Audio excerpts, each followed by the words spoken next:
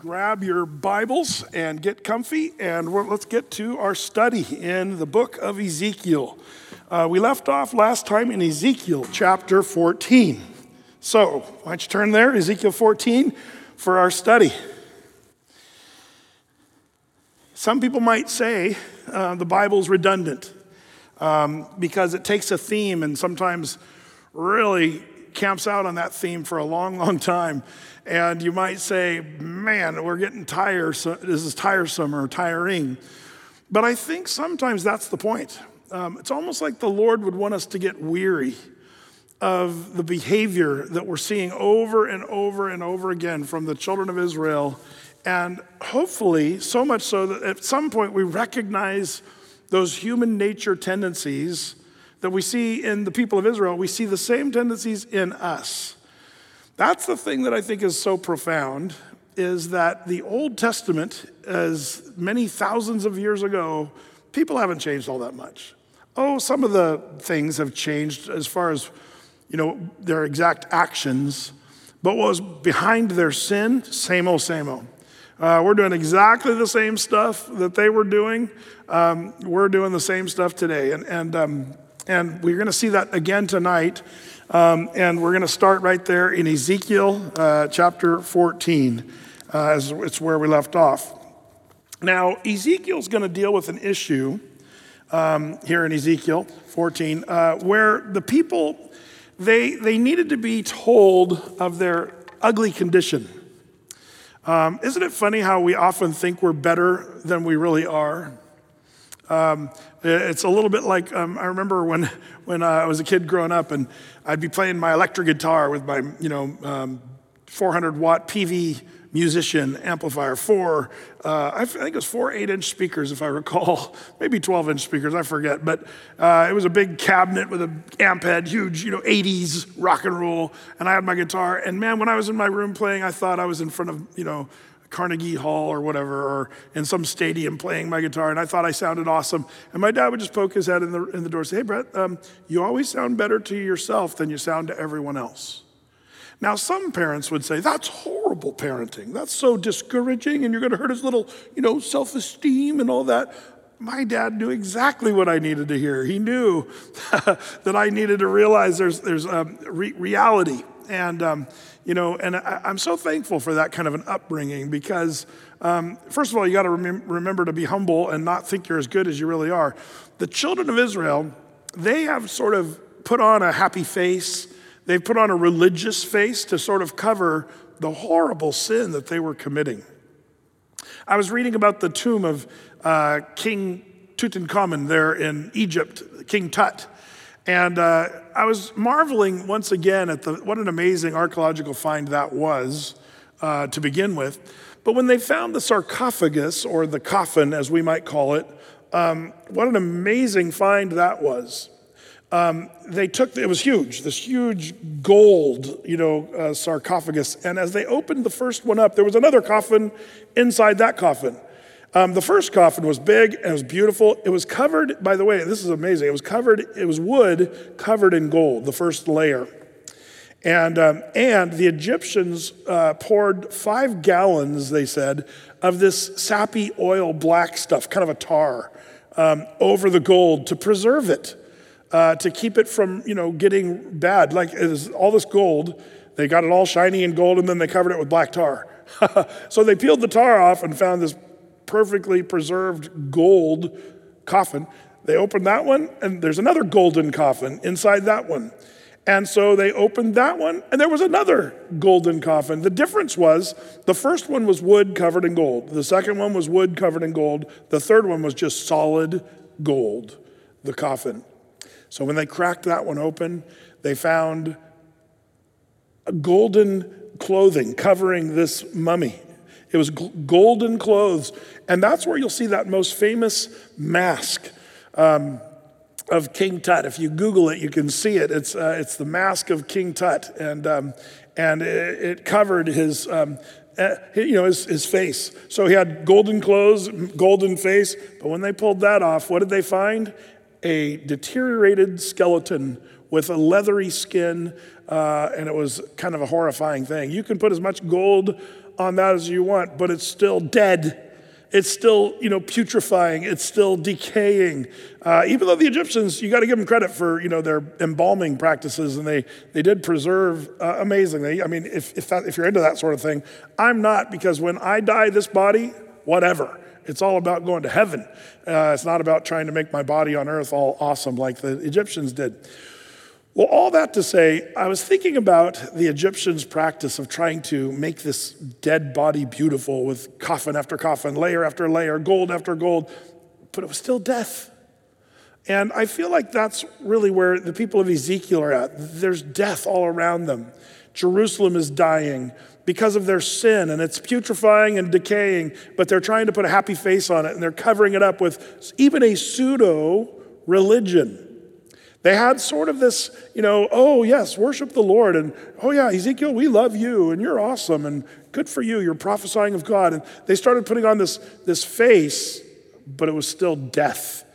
And that's part of what these next chapters are going to be dealing with. Ezekiel's going to call them out and say, no, you guys are horrible. And he's not going to pull any punches. You're going to hear tonight maybe that these Jews during this time might just be some of the most horrible people that ever lived on the earth. Overstatement? Well, who would you say is the most horrible people that ever lived on the earth? You might say the men of Sodom and Gomorrah. They might have been the most, because God, what city did God just say, yeah, that city's got to go? And so fire and brimstone crushes the city, and it's just erased from history, and nobody knows where it even was. People have ideas archaeologically, but nobody's really confirmed for sure. But man, just a little brown spot on the earth where Sodom used to sit, because God said, I'm done with them. Well, Brett, surely the Jews weren't worse than the men of Sodom. We're going to see. The Lord says, you want to bet? Tonight, the Jews are going to get pretty much hammered by Ezekiel with the truth. And if the truth hurts, well, you got to deal with it. And really, the Jews are going to have to deal with this, and Ezekiel's going to lay it out heavy. So let's pick it up here in Ezekiel chapter 14, verse 1. It says, then came certain of the elders of Israel unto me and sat before me. Now, pause for a second. Remember, Ezekiel, it was one of the earlier deportations from Jerusalem into Babylon. So Ezekiel's in Babylon, and the elders of Israel are in Babylon. These are some of the first deportees. There's still a remnant in Jerusalem, but they're going to be crushed later in 586 BC in that final wave, and that's going to be the end of it. But Ezekiel, remember, he's there in Babylon, sitting with some of the elders of Israel, and it says in verse 2, and the word of the Lord came unto me, saying, Son of man, these men have set up their idols in their heart and put the stumbling block of their iniquity before their face. Should I be inquired of at all by them?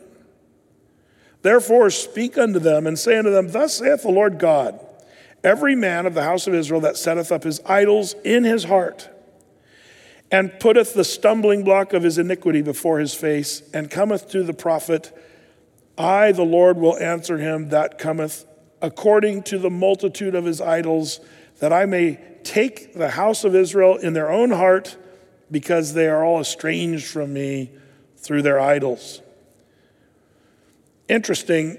What's the Lord going to do? He's going to meet them right where they're at. You want idols? I'm going to meet. Now, the question is, what is the Lord saying here? According to your idolatry that's going on in your heart. See, that's the interesting thing.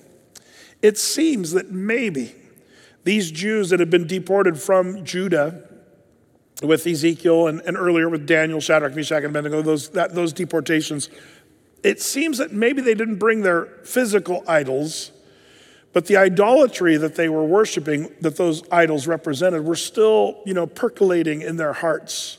They were still worshiping those idols in their hearts, which is the only thing that matters. That's what's going on in there. It's interesting because we've talked about that. That's where these people might be more relatable to us today, because you don't have, hopefully, a Moloch idol in your backyard where you sacrifice babies on the arms of it. Hopefully you don't have a Buddha or a Baal or a Ashtoreth or a Diana or idols, sitting around. That's a Christian doesn't do that. But, you might say in those days, a good Jew wouldn't do that either. And so now they're in Babylon in captivity, And these elders sit down before Ezekiel, acting, like we want to hear from the Lord. We want to talk with you, Ezekiel, and inquire of the Lord. And the Lord says, really? You want to talk to me? Well, I'll meet with you according to your idols. And that might mean that he was going to be silent because idols are silent. Or the Lord might punish them according to how many idols they were worshiping in their hearts. But the idea is the Lord's not going to deal with them. But Brett, they're coming sincerely wanting to hear from the Lord. No, that's the problem. They were playing games with God and saying, yeah, Ezekiel, we want to worship the Lord. We want to come and hear from you. Meanwhile, in their hearts, sin was rampant. This is a hard thing. I've had to kind of reconcile this in my own personal ministry because there are times where you have to say, is this person that's coming to inquire of the Lord or ask for help or prayer or whatever, should we even entertain those thoughts or those inquiries or desires? That's a big question. And there's been times where the Lord has revealed to me with certain people, you need to stop praying with them. You need to stop giving them advice until they're willing to repent of their sins. I'll tell you a story of a guy that this is, decades ago.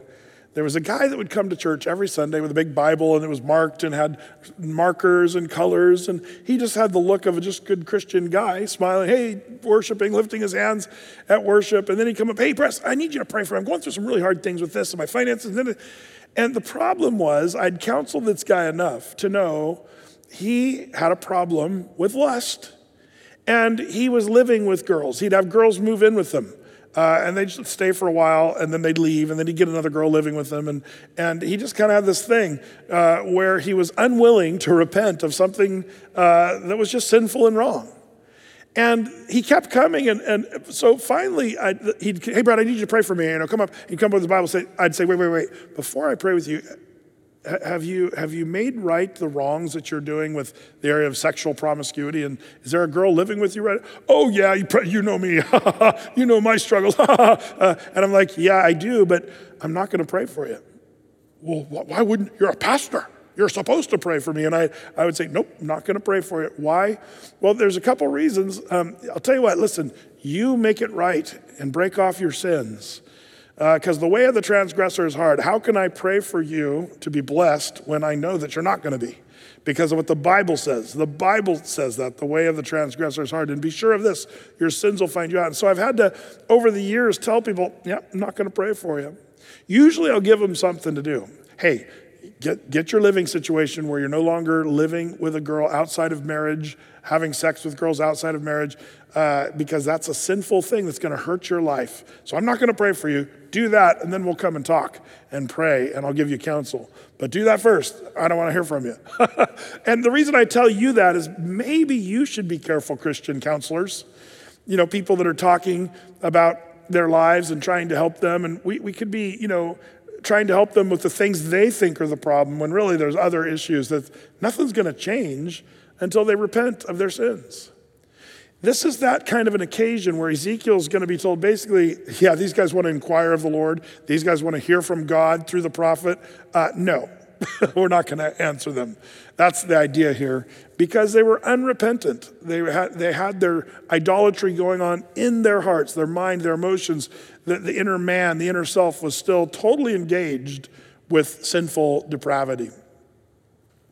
God forbid that we have that kind of idolatry. It's the same thing, whether it's lust, greed, wanting to be prosperous or have a reputation, like all those things that are sinful human nature kinds of things, the lust of the flesh, the lust of the eyes, the pride of life, those kinds of things, man, those are things that go on in the heart of man.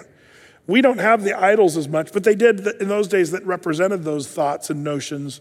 But here it seems that these guys were having a good show on the outside of purity, but it was in their hearts. Oh, Lord, search our hearts, like David the psalmist said, search my heart, O Lord, and see if there be any wicked way in me, and lead me in your way everlasting. This is really what we've got to do as a church, is to search our hearts. Let the Lord search out our hearts so that we don't make the mistake of thinking, yeah, Lord, we want to hear from you, and we want to read your Bible, and we're going to go to church, and everything's going to be great. Oh, yeah, so I have a little problem with lust, or a little problem with materialism, or anger, or whatever. Deal with the sin, then go and seek the Lord. That's kind of an important thing. So he says, I the Lord will answer him that cometh according to the multitude of his idols. Interesting stuff. Basically, the Lord might be saying, some translations kind of imply you'll hear the voice of the idol, which we all know the voice didn't have any idols, or the idols didn't have any voice. Verse 5, that I may take the house of Israel in their own heart, because they are all estranged from me through their gods. This shouldn't be a shocker to them, because Isaiah the prophet told them in Isaiah 59, the Lord's hand is not short that he cannot touch you, and his ear is not deaf that he cannot hear you, but it's your sin that separates you from God. And these people are estranged from God now because of their sin. Understand, the Lord does not change. He has not changed. If we are sinful and living sinful lives willingly, now, there's a difference, by the way, between somebody who's struggling with sin or stumbles into sin. There's a difference between that person who somebody's just taking up willfully sinning and saying, yeah, whatever, I'm going to go to church, I'm going to seek the Lord, but I'm going to keep my little sin over here healthy and strong. That's unrepentance. And so when you're not repentant of your sin, you're not wrestling with your sin, and you're just letting it find a home in your heart, then the Lord, there's a separation that happens. And that's the problem here. The Lord says, I'm not going to meet you, and I'm not going to hear you. Verse 6, therefore say unto the house of Israel, thus saith the Lord God, repent, and turn yourselves from your idols, and turn away from your faces from all your abominations. For every one of the house of Israel, or of the stranger that sojourneth in Israel, which separateth himself from me, and setteth up his idols in his heart, and putteth the stumbling block of his iniquity before his face, and cometh to a prophet to inquire of him concerning me, I, the Lord, will answer him by myself. And I will set my face against that man, and will make him a sign and a proverb. And I will cut him off from the midst of my people, and you shall know that I am the Lord. And, verse 9, if the prophet be deceived when he hath spoken a thing, I, the Lord, hath deceived that prophet, and I will stretch out my hand upon him, and will destroy him from the midst of my people Israel. And they shall bear the punishment of their iniquity, and the punishment of the prophet shall be even as the punishment of him that seeketh unto him. That the house of Israel may go no more astray from me, neither be polluted any more with all their transgressions, but that they may be my people, and I may be their God, saith the Lord God. If a prophet basically gives you any of these, messages that are these people that have unrepentant hearts, and they're still just totally doing idolatry, and you give a word, the prophet gives a word to one of these people who he should be saying, you know what? You're out of it. We're not going to prophesy. We're not going to give the word of the Lord to you. If that prophet prophesies, he's in trouble. And the Lord's saying if a prophet gives that person who's still having idolatry in their hearts, and he gives them a word from the Lord, then not only is that guy still in trouble, but that prophet is now in trouble, and he's a false prophet. And the Lord's going to wipe him out, the prophet. That's where I think we as pastors, or if you're a Christian counselor, be careful. There's a fancy word we often use, enabling. But I think sometimes Christian counselors, we enable because we don't call people out on things that the world doesn't call people out on anymore. Things that the Bible calls sin, and the world says, we celebrate that. And if you're a Christian counselor, well, I got to be politically correct. I got to be careful. No, that's a lie, and you should not live a lie as a Christian. When somebody's living a lie in their sin and unrepentant, Christian counselor or whatever, you need to speak the truth and hit the nail on the head and say, here's what you need to do. Thus saith the Lord. The word of God says, even if it's not popular, even if it's not hip and cool, even if so-called science says that it's wrong, we still speak what the Bible says, because the Bible's correct, and it always is. And so the prophet that goes and gives the words to these people, he's in huge trouble with God, and they're false prophets. I love Ezekiel, I love Jeremiah, I love Isaiah, these prophets that were willing to speak the truth, even when other prophets were giving more fluffy words that everybody loved to hear. Ezekiel, Jeremiah, Isaiah, they gave the words that nobody wanted to hear, but they were still true nonetheless. And I think we need pastors today, like Jeremiah, like Isaiah, like Ezekiel, who are willing to speak the truth in love, of course, but sometimes things sound pretty brutal when you read the Bible and says, here's what the Bible says, and speaking the truth is not always what people want to hear, but we need to speak it nonetheless. Well, I love how Ezekiel, he's calling these elders of Israel out, saying, you guys have idolatry in your heart. I'm not going to give you the word of the Lord. Verse 12, so then the word of the Lord came again to me, saying, Son of man, when the land sinneth against me by trespassing grievously, then will I stretch out mine hand upon it, and will break the staff of the bread thereof, and will send famine upon it, and will cut off man and beast from it. Though these three men, Noah, Daniel, and Job, were in it, they should deliver but their own souls by their righteousness, saith the Lord God. If I cause noisome beasts to pass through the land, like locusts is the idea there, and they spoil it so that it makes it desolate, that no man may pass through because of the beasts. Though these three men, Noah, Daniel, and Job, if they're in it, as I live, saith the Lord God, they shall deliver neither sons nor daughters, only they shall be delivered, but the land shall be desolate. Or if I bring a sword upon the land and say, sword, go through the land. Now this is amazing. The Lord is saying, if I send locusts or if I send an army through the land with a sword, the Lord says, sword, go do this. It's the nations obey God. The locusts obey God. And so here, I can't keep reading without talking about why did we bring up Noah and Job and Daniel? Well, it's intriguing to me. These are the greats. And in fact, you might even argue these are maybe considered to be the most righteous men that walked the face of the earth. Now, we know they all sinned because they were men, and all men sinned. But as far as the Bible goes, it's hard to make an argument that Noah was a sinner. We do see him in a drunken stupor at the end, dancing nakedly in his tent. That was a little problem. But Noah, if you recall, the Lord destroyed the whole world, everybody in it, except Noah was the one righteous man that God could find in the earth. And so we do give Noah that credit and say, yeah, God said he was righteous, he was righteous. Daniel was a guy that was no record of sin in his book about who he was. He was just a solid, Bible-believing, God-fearing kind of guy, if you know what I mean. So you got Noah, Daniel, and then of course Job. Job is also a guy where we don't have really a record of him sinning, even though he went through horrible suffering and all kinds of adversity. He never cursed God as Satan said he would, and he never, did those things. So as far as Jewish history goes, now here's what's interesting. Remember, Daniel's still alive at this time, and he's numbered with Noah, Job, and Daniel. In a way, that's kind of us acknowledging that, Daniel was a legend in his own time.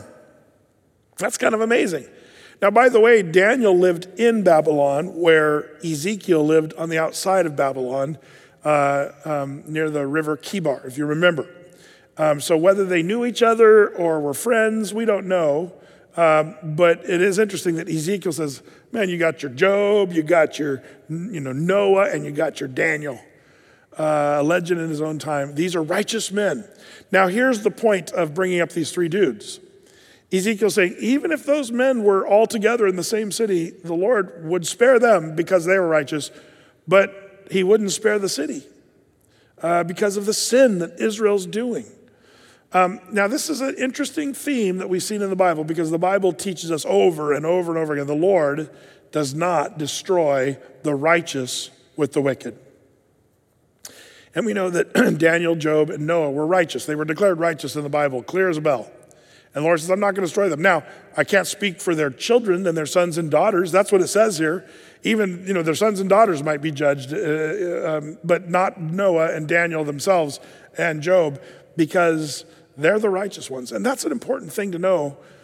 You cannot be saved because your mother and father were saved. If you're a Christian because your parents were Christians, you don't know what Christianity is.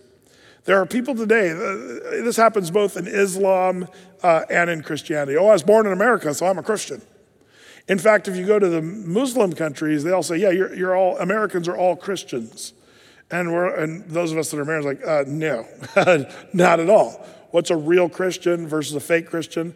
Well, that's a whole nother discussion. But a Christian is someone who repents of their sin, knows that they're sinners, and believes that Jesus Christ died on the cross for their sins and accepts that free gift of salvation from God through Jesus.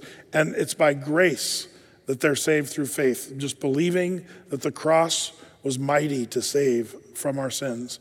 And that's what a real Christian is. So just being born in America does not make you a Christian. In the same way, the Lord says even Noah's sons and Job's sons and Daniel's sons, can't speak for them, but we know that Noah, Job, and the Lord would pull them out, the righteous, but the rest of the city would be crushed in judgment and wrath. The reason that's important is to understand you need your own faith. You need to be declared righteous for yourself. Don't think you can ride on your mother's faith or your grandmother's faith coattails and get to heaven because they dragged you to church when you were 6 years old. You must be born again. The soul that sins, it will die. And we're going to see that in chapter 18, that you can't blame your parents for your sins. We're going to see that as well. But this is kind of what's being said. The three guys mentioned here, Noah, Job, Daniel, are sort of the cream of the crop. And the Lord's saying, man, even if those dudes lived in these cities, I'd still destroy the cities. I'd pull them out because I never destroy the righteous with the wicked. By the way, that's one of the reasons why I believe that the rapture of the church is going to happen before the tribulation, because there's no greater time of the Lord pouring out his wrath in all world's history. Even the flood of Noah will not hold a candle compared to the tribulation period. And the Lord says, I will not destroy the righteous with the wicked. And so you, as a Christian who's declared righteous positionally in Christ, you and I can know that we're saved by grace and the Lord does not destroy the righteous with the wicked. So I believe we're going to be taken out before the wrath of God is poured out upon a Christ-rejecting, sinful world. Very important to know that. So that's why Daniel, Job, and Noah are brought up here. These verse 16, these three men were in it. As I live, saith the Lord God, they shall deliver neither son nor daughters. They only shall be delivered, but the land shall be desolate. Well, he goes on in verse 17, or if I bring a sword upon the land and say, sword, go through the land, so that I cut off man and beast from it. Though these three men were in it, as I live, saith the Lord God, they shall deliver neither sons nor daughters, but they only, the righteous ones, they only shall be delivered themselves. Or if I send pestilence into the land and pour out my fury upon it in blood to cut off from it man and beast, though Noah, Daniel, and Job were in it, as I live, saith the Lord God, they shall deliver neither son nor daughter, they shall but deliver their own souls by their righteousness. For thus saith the Lord God, how much more when I send my four sword judgments upon Jerusalem, the sword and the famine and the noisome beast and the pestilence, to cut it off from man and beast. The Lord's saying, man, how much more will I do this when I judge Jerusalem for their wickedness and their sinfulness? That's the deal. So we have some very spiritual people here, Daniel, Job, Noah. Don't think you're going to be protected by your association with someone else. Just because you're associated with someone else doesn't save you from the wrath. You need to be declared righteous like Noah, Job, and Daniel. By the way, we get that comes from Jesus Christ, who declares us righteous. Christ died for the ungodly, that's us. And we are robed in his righteousness. That's how we are saved from the wrath of God. But here, Ezekiel's saying, don't be deceived. Just because you know Daniel or because you know someone spiritual, that's not going to save you. So watch out. Yet verse 22, behold, therein shall be left a remnant that shall be brought forth, both sons and daughters. Behold, they shall come forth unto you, and you shall see their way and their doings, and you shall be comforted concerning the evil that I have brought upon Jerusalem, even concerning all that I have brought upon it. And they shall comfort you when you see their ways and their doings. And you shall know that I have not done without cause all that I have done in it, saith the Lord God. I believe the New International Version, what does it say there? Conduct and actions. You'll be comforted when you see their conduct and their actions. Now, this is a tricky bit of phrasing, but here's what it's saying. Ezekiel sitting there in Babylon, he says, by the way, there's a remnant that's going to come, and he's talking about that third wave in 586 BC when Nebuchadnezzar would bring the last group of Jews over to Babylon. The Jews that are in Babylon are going to be tempted to say, oh, that's so unfair. It's so sad that these people are being dragged over here by Nebuchadnezzar and they died in the famine and their skeletons are laying on the hills of Jerusalem and they're so sad. But they're going to be comforted from that sorrow when they see how horrible these people behaved. Ezekiel says, you'll see it. When they get here, you'll go, oh, we understand why the Lord did all that. And they deserved it. This is an interesting observation that Ezekiel's making, that basically everybody's going to say, let me just say a little phrase. They're going to say, righteous and true are the judgments of the Lord. Does that ring a bell? Because that's what's going to happen at the end. When people are being judged and the wrath of God is being poured out on a Christ-rejecting sinful world, there's this temptation for us to say, oh, it's so sad that people are going to be in such horrible times of the tribulation and even the great white throne. It's so sad that those people are going to be thrown into Gehenna, the lake of fire and hell. That's so sad. But as it turns out, when we see the whole big picture, we're going to say, righteous and true are his judgments. Every knee will bow and every tongue will confess and say, he is in fact the Lord. Nobody is going to be able to say, that's not fair. When they see it and we see the whole big picture, we will be comforted. I think it's the same language that Ezekiel's given. He's saying, you guys will be comforted when you see how bad these people were. You'll say, oh, yeah, they kind of deserved everything they got. Can you imagine getting to that place? Because right now it's hard for me to even fathom thinking that way. The only reason I attempt to is because the Bible says that's what we're all going to say. No one will question God when we see the big picture. And that's a good thing for us to remember for the here and now. When something happens to someone, you say, well, why did that happen to them? Don't know, but righteous and true are his judgments. And we should still be compassionate and helpful, but we should never say, that's just not fair. You might say the world's not fair, but really, thank the Lord, we don't get what we deserve. What would be fair is for you and I to be in death and hell for all eternity. But God, in his grace, will save anyone who repents of their sins and turns to the Lord. And we'll be marveling, not as much that they didn't make it into heaven, we'll be marveling that we did, but we'll acknowledge it was because of him. Righteous and true are his judgments. So in sort of a microcosm, the Jews are going to see that. When they get there, the third wave arrives in Babylon, the Jews will go, yeah, I see it now. They deserve what they got. That's amazing that they're going to get to that place. Well, chapter 15 we looked at on Sunday, where we looked at the true vine, the fruitful vine versus the degenerate plant. And Ezekiel says, Israel, you've become a fruitless, worthless vine. And we learned how to avoid that and to be fruitful on Sunday. And God cares about fruit. And we looked at that. If you missed that study, you can look at it on YouTube, Athey Creek's YouTube page, or you can go to our website, and it's right there on the front page as you scroll down about bearing good fruit. Well, in chapter 16 now, we're going to have perhaps one of the most picturesque descriptions of Israel's debauchery, maybe perhaps in all the Bible. God is about to reveal through Ezekiel the horrible heart, the horrible condition of Israel. And there may not be any chapter that puts it worse than Ezekiel chapter 16. And the thing that's tough is it's got 63 verses. I wish that the happy verses would be 63, and then this negative stuff would only be 8, like chapter 15. But this gets bad. And we're going to see it's broken down at first here into 3 divisions. The Lord's going to speak about Jerusalem as a baby, sort of, rhetorically, as an illustration, when it was birthed, Jerusalem. And then it's going to talk about Jerusalem as a young woman, and then it's going to talk about Jerusalem as a harlot and what it became. So it's kind of a bad story if you can picture that. So let's start with the baby part. Verse 1 of chapter 16. Again, the word of the Lord came unto me, saying, Son of man, cause Jerusalem to know her abominations.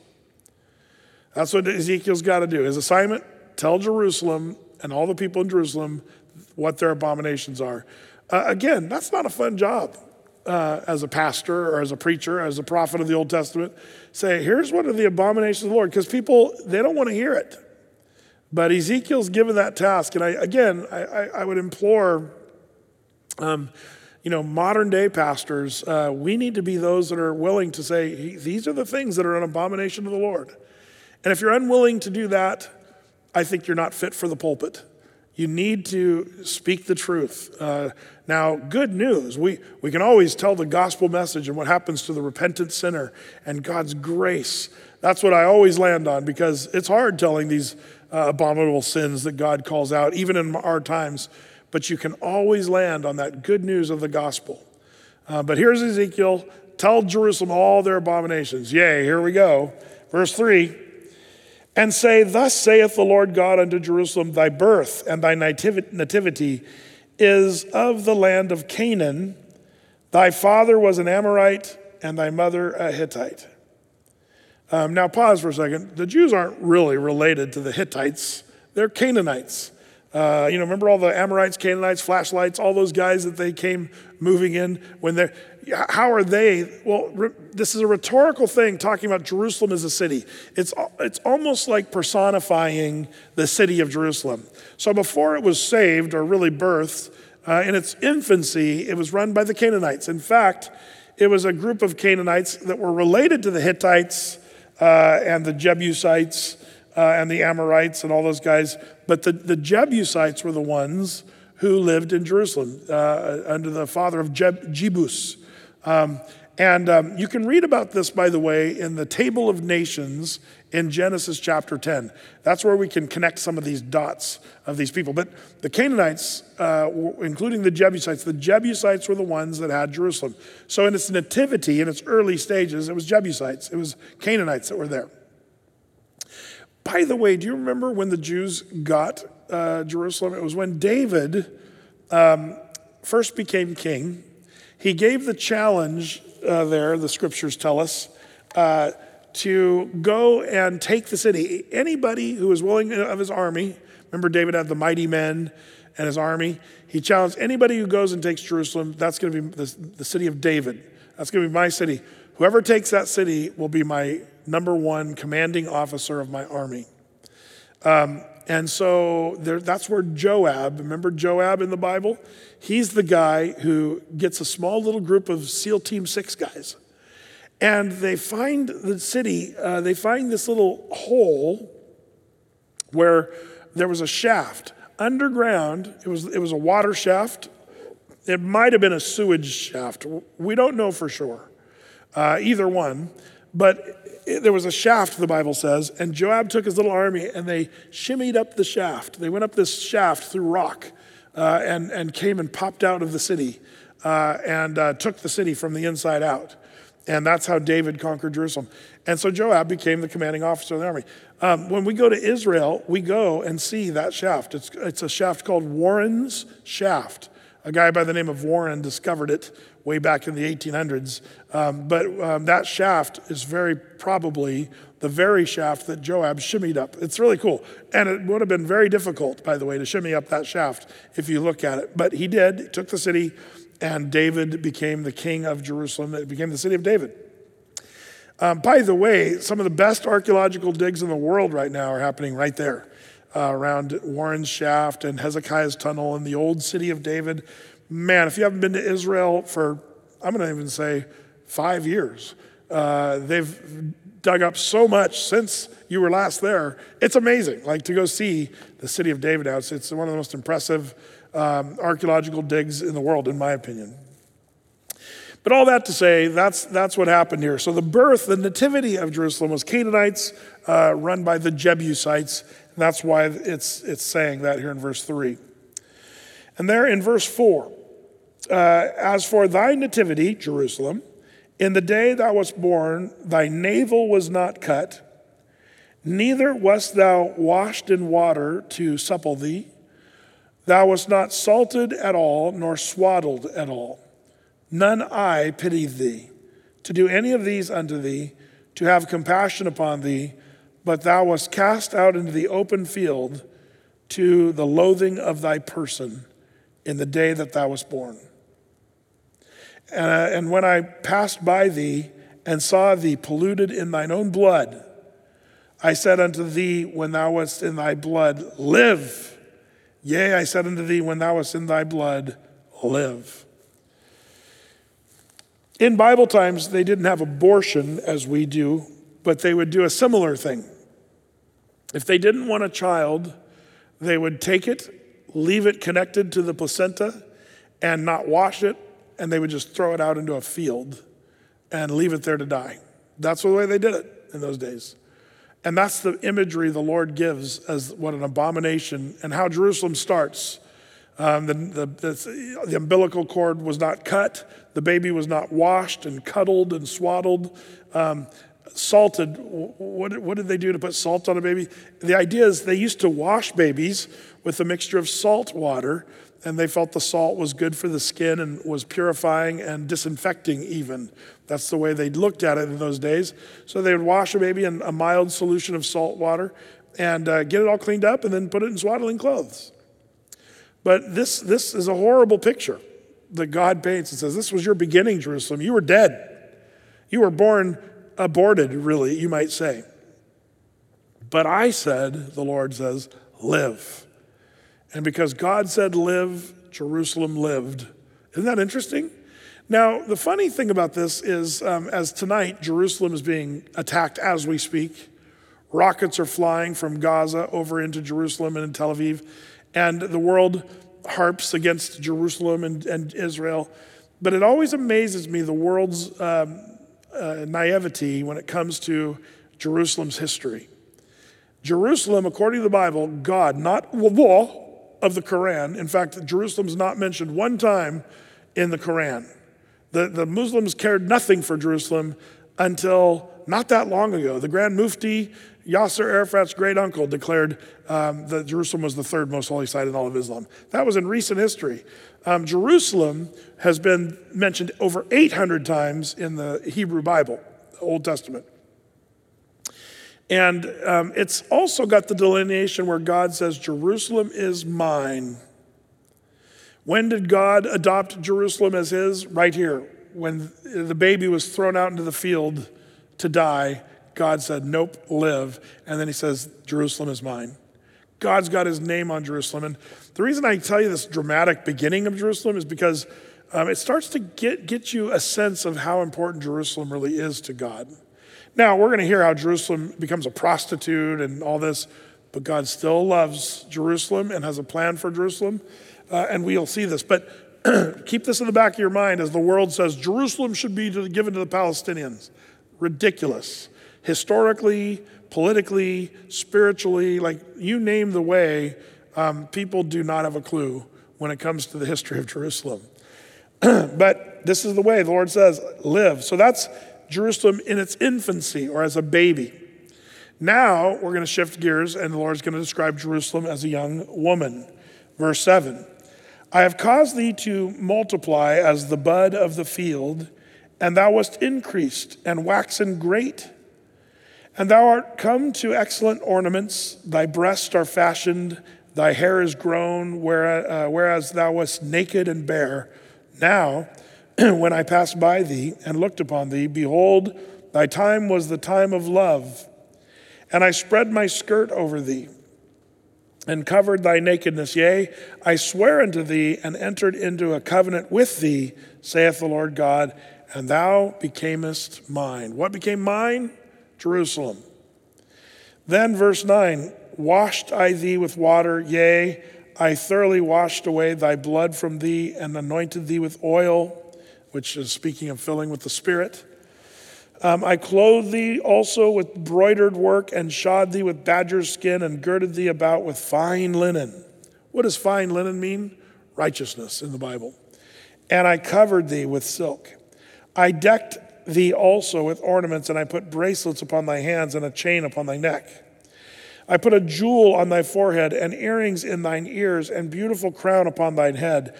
Thus wast thou decked with gold and silver, and thy raiment was of fine linen and silk and broidered work.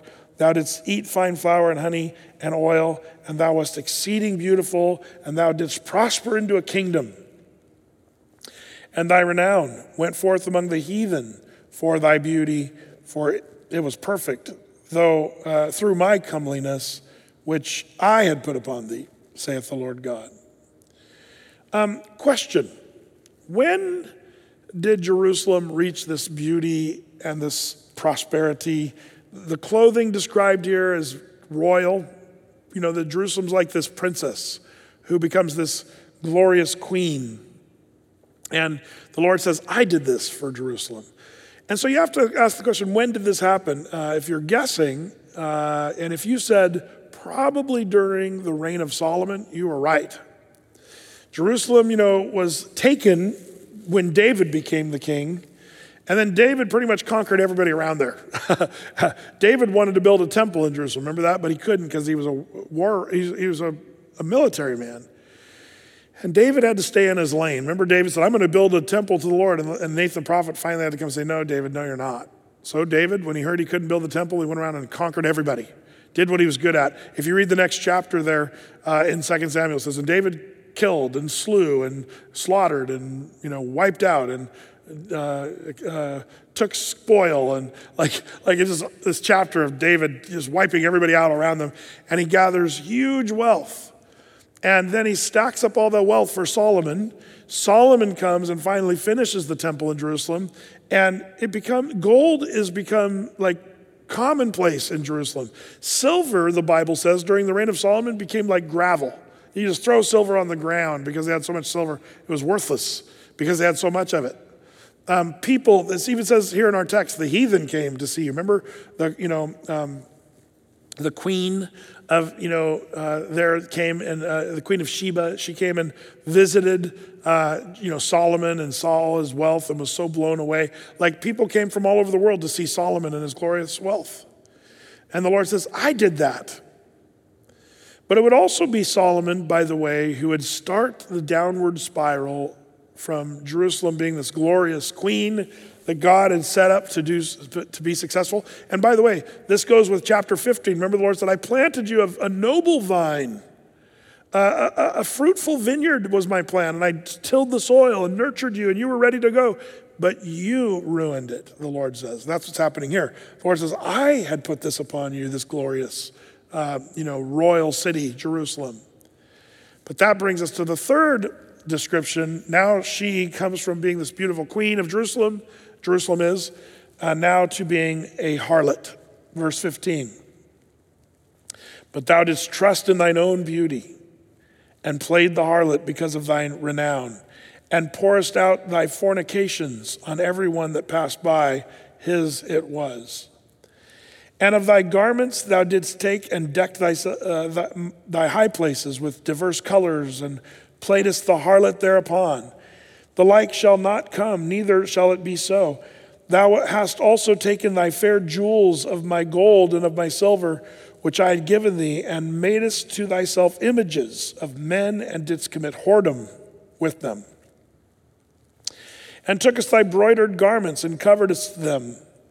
And when thou hadst set mine oil and mine incense before them, my meat, which I gave thee, fine flour and oil and honey, wherewith I fed thee, thou hast even set it before them for a sweet savor, and thus it was, saith the Lord God. In other words, God gave them the oil and the incense and the flour, and these people said, thanks God, and they worshiped the pagan deities with the same things that God provided for them. Boy, we do the same thing. And so, moreover, verse 20, thou hast taken thy sons and thy daughters whom thou hast borne unto me, and these hast thou sacrificed unto them to be devoured. Is this of thy whoredoms a small matter? Boy, we got to ask our own culture, is this a small matter that we abort babies 61 million babies since Roe versus Wade. It's going to be interesting because the issue's coming up again in our culture, and I hope that the corruption that happened in the Supreme Court with Roe versus Wade way back there in the 70s, I hope that somebody comes to their senses.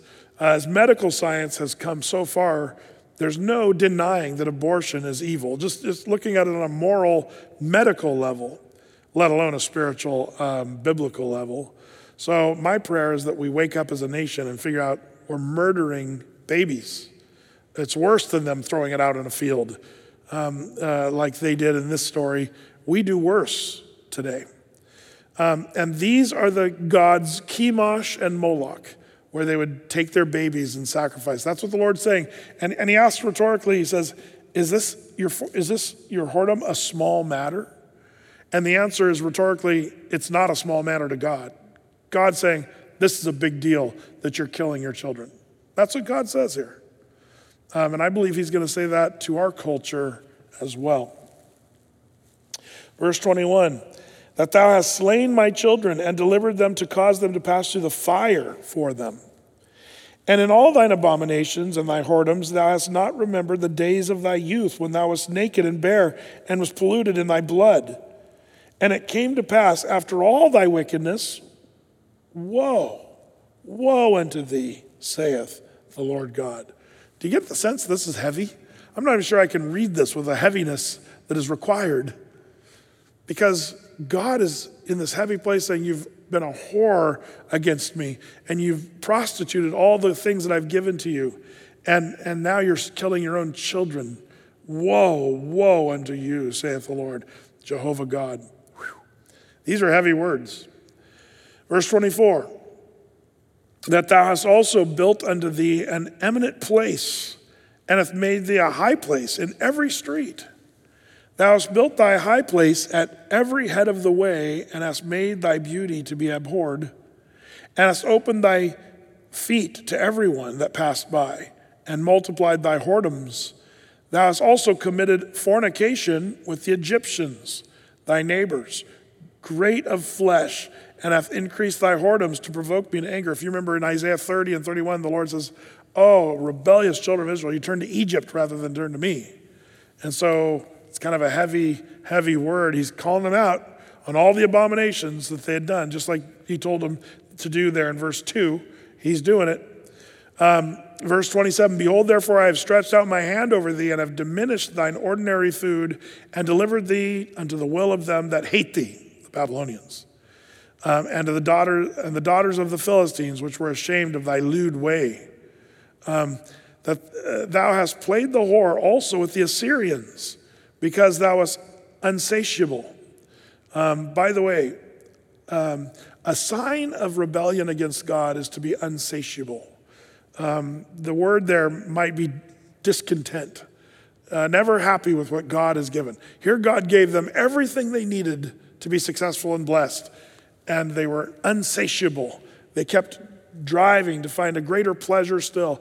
And I think that happens in our culture today, where we get delirious with an unsatiable drive to get more pleasure and more happiness and more wealth or material goods. And if I can just have more, then I'll be happy.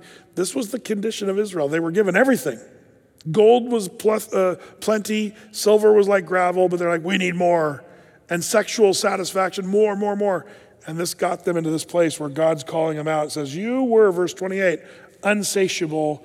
Yea, thou hast played the harlot with them, and yet couldst not be satisfied. When Mick Jagger sang, I can't get no satisfaction. What an anthem in the world at that time that has only gotten worse today.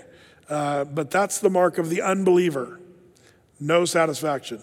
The true Christian, I think, if they're honest and healthy, they're going to say Jesus satisfies. And Jesus is all you need. He satisfies your thirsty soul. Well, they said, we can't get no satisfaction. Verse 29, thou hast moreover multiplied thy fornication with the land of Canaan and to Chaldea, and yet thou wast not satisfied herewith. How weak is thine heart, saith the Lord God, seeing thou doest all these things, the work of an imperious, whorish woman, in that thou buildest thine eminent place in the head of every way, and makest thine high place in every street, and hast not been as an harlot in that thou scornest hire, but as a wife that committeth adultery, which taketh strangers instead of her husband. They give gifts to all whores, but thou givest thy gifts to all thy lovers, and hirest them, that they may come unto thee on every side for thy whoredom. And the contrary is in thee from other women in thy whoredoms, whereas none followeth thee to commit whoredoms, in that thou givest a reward, and no reward is given unto thee, therefore thou art contrary. Wherefore, O harlot, hear the word of the Lord. Thus saith the Lord God, because thy filthiness was poured out, and thy nakedness discovered through thy whoredoms, with thy lovers, with all the idols of thy abominations, and by the blood of thy children, which thou did give unto them. Behold, therefore I will gather all thy lovers, with whom thou hast taken pleasure, and with all them that thou hast loved, and all them that thou hast hated, and I will even gather them round against thee, and will discover thy nakedness unto them, that they may see all thy nakedness. And I will judge thee as a woman that breaketh wedlock, and shed blood are judged. And I will give thee blood in fury and jealousy. Whew, heavy language here. This is hard for us because today we struggle with seeing any problem with adultery. We live in a culture that sort of says, yeah, people sleep around. So I had an affair, sorry. Hopefully it's not going to ruin our marriage. This idea of the wife being an adulterous woman, it's what we make movies about. And people celebrate those kinds of things. And so it loses its teeth just a little bit here in this chapter. But if you would, this is like the Lord saying, you've done the worst thing you could ever do. Jerusalem, you have made yourself like a prostitute, but not a prostitute. Worse, you're the wife who's married to a husband who will sleep around with everybody around the neighborhood. And I'm going to call you out for that. And we kind of say, see, I know some of you are thinking, this is such a male chauvinistic book talking about this woman. No, the Bible doesn't pull any punches with men either. There's all kinds of things about stupid men and men that do dumb things. But here the Lord uses this analogy of Israel, made up of men and women that live in Jerusalem, who are acting like the prostitute, the adulterous wife. And this is, in some ways, it seems that God is speaking the worst thing that happens in humanity. Isn't it interesting that the Lord says, I hate divorce? There's only a few things God says he hates. Divorce is one of them. And the only legitimate cause for divorce in the Bible, according to the Bible, is for unfaithfulness in marriage, when a husband or a wife is committing adultery. And so here God is speaking, one of the worst things that can happen, he's saying, this is what Israel, you have done to me. Heartbreaking. I fear that our culture doesn't really feel the gravity of this horrific thing because we're an adulterous generation. It's become commonplace. We celebrate adultery. We love fornication. And so we're like, what's the big deal here, Lord? So she sleeps around a little bit, whatever. No, you've got to understand this is the most abominable thing that Israel has done to God, and he's using this as an analogy. Well, he goes on in verse 39, and I will also give thee into their hand, and they shall throw down thine eminent place, and shall break down thy high places. They shall strip thee also of thy clothes. They shall take thy fair jewels, and leave thee naked and bare. Speaking of the Babylonians, you might also include the Assyrians, 150 years earlier. We'll talk about that perhaps in a minute. Verse 40, they also shall bring up a company against thee, and they shall stone thee with stones and thrust thee through with their swords. And that did happen. Men, women, children slain in Jerusalem with the sword. And when they shall burn thine houses with fire and execute judgments upon thee in the sight of many women, and I will cause thee to cease from playing the harlot, and thou also shalt give no hire any more. So will I make my fury toward thee to rest, and my jealousy shall depart from thee, and I will be quiet and will be no more angry, because thou hast not remembered the days of thy youth, but hast fretted me in all these things. Behold, therefore, I will recompense thy way upon thine head, saith the Lord God, and thou shalt not commit this lewdness above all thine abominations. The Lord says, I'm going to put an end to this, but it's going to be brutal, is the idea. And it's going to cost them. Jerusalem's going to be destroyed. Most of the people are going to be killed. Just a remnant of Israelis are going to be left. Well, verse 44, behold, everyone that useth proverbs shall use this proverb against thee, saying, as is the mother, so is her daughter. Thou art thy mother's daughter that loatheth her husband and her children, and thou art the sister of thy sisters which loathe their husbands and their children. Your mother was a Hittite and your father an Amorite. Again, speaking of Jerusalem, remember we're metaphorically talking about Jerusalem. And thine elder sister is Samaria. Your elder sister is Samaria. Mark that. And she and her daughters that dwell at thy left hand, and thy younger sister that dwelleth at thy right hand is Sodom and her daughters. So who are the sister cities of Jerusalem? Sodom and Samaria. Samaria was wiped out by the Assyrians 150 years earlier, and they were taken into captivity. But there was a small group of people that mixed themselves with Assyrians and Jews, and they became the Samaritan people. And by the time Jesus came along the scene, remember the story of the Good Samaritan or the Samaritan woman? They were hated by the Jews because they were sort of considered to be half-breed people, Jewish Assyrians mixed. And the Jews loathed the Samaritans. But they were judged. The land of Samaria was wiped out by the Assyrians. And then, of course, Sodom, you all know, as the city that was destroyed by God with fire and brimstone during the time of Lot. Well, we're going to hear more about that. Verse 47, yet thou hast not walked after their ways, nor done after their abominations, but as if that were a very little thing, thou wast corrupted more than they in all thy ways. Oh, do you hear what God just said through Ezekiel? Sodom and Gomorrah was nothing compared to you, Jerusalem. Jerusalem by this time, see, we're still having a hard time feeling, I feel so bad for the people of Jerusalem and all this stuff that's happening. But these guys make Sodom and Gomorrah look like Mr. Rogers. Like this is amazing how horrible Jerusalem had become, and God's calling out their abominations.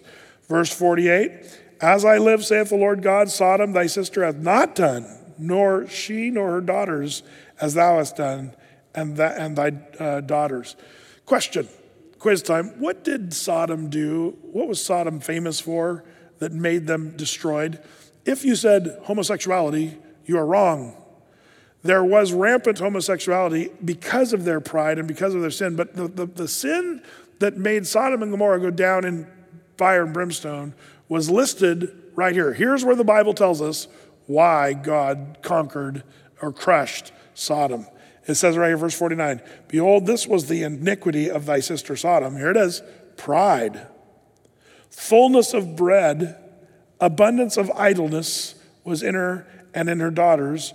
Neither did she strengthen the hand of the poor and the needy, and they were haughty and committed abomination before me. Therefore I took them away as I saw good. It's funny how we think of America as somehow better than Sodom. I think it was Billy Graham's wife who said, if the Lord doesn't judge San Francisco, he's going to owe Sodom and Gomorrah an apology. And she's making the point that we have surpassed Sodom and Gomorrah, like the Jews did back in this day. But I think the United States, the sins of Sodom and Gomorrah, when you look at this, pride, is America a prideful nation? Well, all the other nations think so. They call it the ugly American. What about the fullness of bread? Yeah, we're the richest country in the world. Fullness of bread, abundance of idleness was in our, idleness is the devil's workshop. We do stuff that we shouldn't do, and so we sit around doing horrible things. Like the things we do today with our idle time makes even the sodomite blush. And here's an interesting one. Neither did she strengthen the hand of the poor and the needy. Boy, the gap between wealthy and total poverty is widening here in America, and we're seeing all these homeless tents and people. Portland is just overrun with crazy, just homelessness and poverty, and we wonder what's going on. It has to do with this haughtiness and this attitude of pride. And the Lord says they've committed abominations, so I took them out. I believe that's coming during the tribulation period. The whole world's going to be judged. But man, I feel like the United States, we're leading the way on this one. Well, the Lord took them away. So verse 51, neither has Samaria committed half of thy sins, but thou hast multiplied thy abominations more than they, and hast justified thy sisters in all thine abominations which thou hast done. Thou also, which hath judged thy sisters, bear thine own shame for thy sins, that thou hast committed more abominable than they. They are more righteous than you. Yea, be thou confounded also, and bear thy shame in that thou hast justified thy sisters. Man, you're making Sodom and Samaria look good, is what Ezekiel's saying through the Lord's word. Verse 53, when I shall bring again their captivity, the captivity of Sodom and her daughters, and the captivity of Samaria and her daughters, then will I bring again the captivity of thy captives in the midst of them, that thou mayest bear thine own shame and mayest be confounded in all that thou hast done, in that thou art a comfort unto them. They're a comfort like they were, that we talked about earlier, comforting on, well, the Lord is righteous. We don't feel so bad anymore for these people. That's how they're comforting to them. Verse 55, when thy sister Sodom and her daughters shall return to their former estate, and Samaria and her daughters shall return to their former estate, then thou and thy daughters shall return to your former estate. Now pause for a second. Question, did Samaria return to her former estate? You might be able to say yes, because after the Assyrian conquest and all that, years later, the Jews and some of those Samaritans, the half Jew, half Assyrian, came back, and Samaria, even to this day, is a thriving place. But the thing that's interesting here is, has Sodom returned to its former glory? Well, the answer is no. After the fire and brimstone thing, we don't even know where Sodom was. I talked about that earlier. But the question remains, will Sodom be brought back to its former estate? And I believe it's possible, yes, because of this prophecy. When Sodom gets back to her former estate, so will Israel and Jerusalem, it says here. And so that hasn't happened yet. Samaria, you can make the argument that it has. Sodom hasn't. But when that happens, I wonder if during the millennial kingdom, somehow Sodom will be resurfaced as a city during the millennial kingdom. That's what we speculate on what the Lord is saying here through Ezekiel. So, verse 56, for thy sister Sodom was not mentioned by the mouth in the day of thy pride. Before thy wickedness was discovered, as at the time of thy reproach of the daughters of Syria, and all that are round about her, the daughters of the Philistines, which despise thee round about, thou hast borne thy lewdness and thine abominations, saith the Lord. For thus saith the Lord God, I will even deal with thee as thou hast done, which hath despised the oath in breaking the covenant. Man, the Jews have broken the covenant with God, and he calls them out. Now, this is one of the heaviest chapters in the Bible about the destruction of Jerusalem and the sins and the abominations. But even with all of that, I'm thankful for the ending of this chapter. Verses 60 through 63. Nevertheless, this is a great word, nevertheless, I will remember my covenant with thee in the days of thy youth, and I will establish unto thee an everlasting covenant. How long? Everlasting. This is where we were talking Sunday about the replacement theology wackoness. God has an everlasting covenant, even though the Jews were worse than Sodom. Like, we could even give you the argument, the Jews did all these horrible things. But guess what? The Lord says, even still, nevertheless, I'm establishing my everlasting covenant with you. Verse 61, when thou shalt remember thy ways and be ashamed, when thou shalt receive thy sisters, thine elder and thy younger, and I will give them unto thee for daughters, but not by thy covenant, I will establish my covenant with thee, and thou shalt know that I am the Lord. This is that, Abrahamic covenant that God made with the Jews, saying, I will bless you and I will make you an everlasting covenant. where I will give you a king, and that king will rule and reign for an everlasting kingdom. This is the coming of Jesus, who's going to rule over Jerusalem. And this is the covenant of God to a very sinful group of people. So I will establish, verse 62, my covenant with thee, and thou shalt know that I am Jehovah, the Lord. Verse 63, that thou mayest remember and be confounded, and never open thy mouth any more because of thy shame, when I am pacified toward thee for all that thou hast done, saith the Lord God. When is God pacified towards sinners? That's the ending of this chapter. He says, when I am pacified toward thee for all that thou hast done. When would that happen? Well, the answer is Jesus, dying on the cross. Romans chapter 5, verse 1 says this. I'll just read it to you. Romans 5:1. Therefore, being justified by faith, we have peace with God through our Lord Jesus Christ. Colossians 1, verse 20 and 21 says this, and having made peace through the blood of his cross, by him to reconcile all things to himself. By him, I say, whether they be things in earth or things in heaven, and you that were sometime alienated and enemies in your mind by wicked works, yet now hath he reconciled. That's the thing. This last verse of Ezekiel chapter 16 is when he says, when I am pacified toward thee for all that thou hast done. When's that going to happen? It's when Jesus came and died on the cross for the sins of the world, Jews included.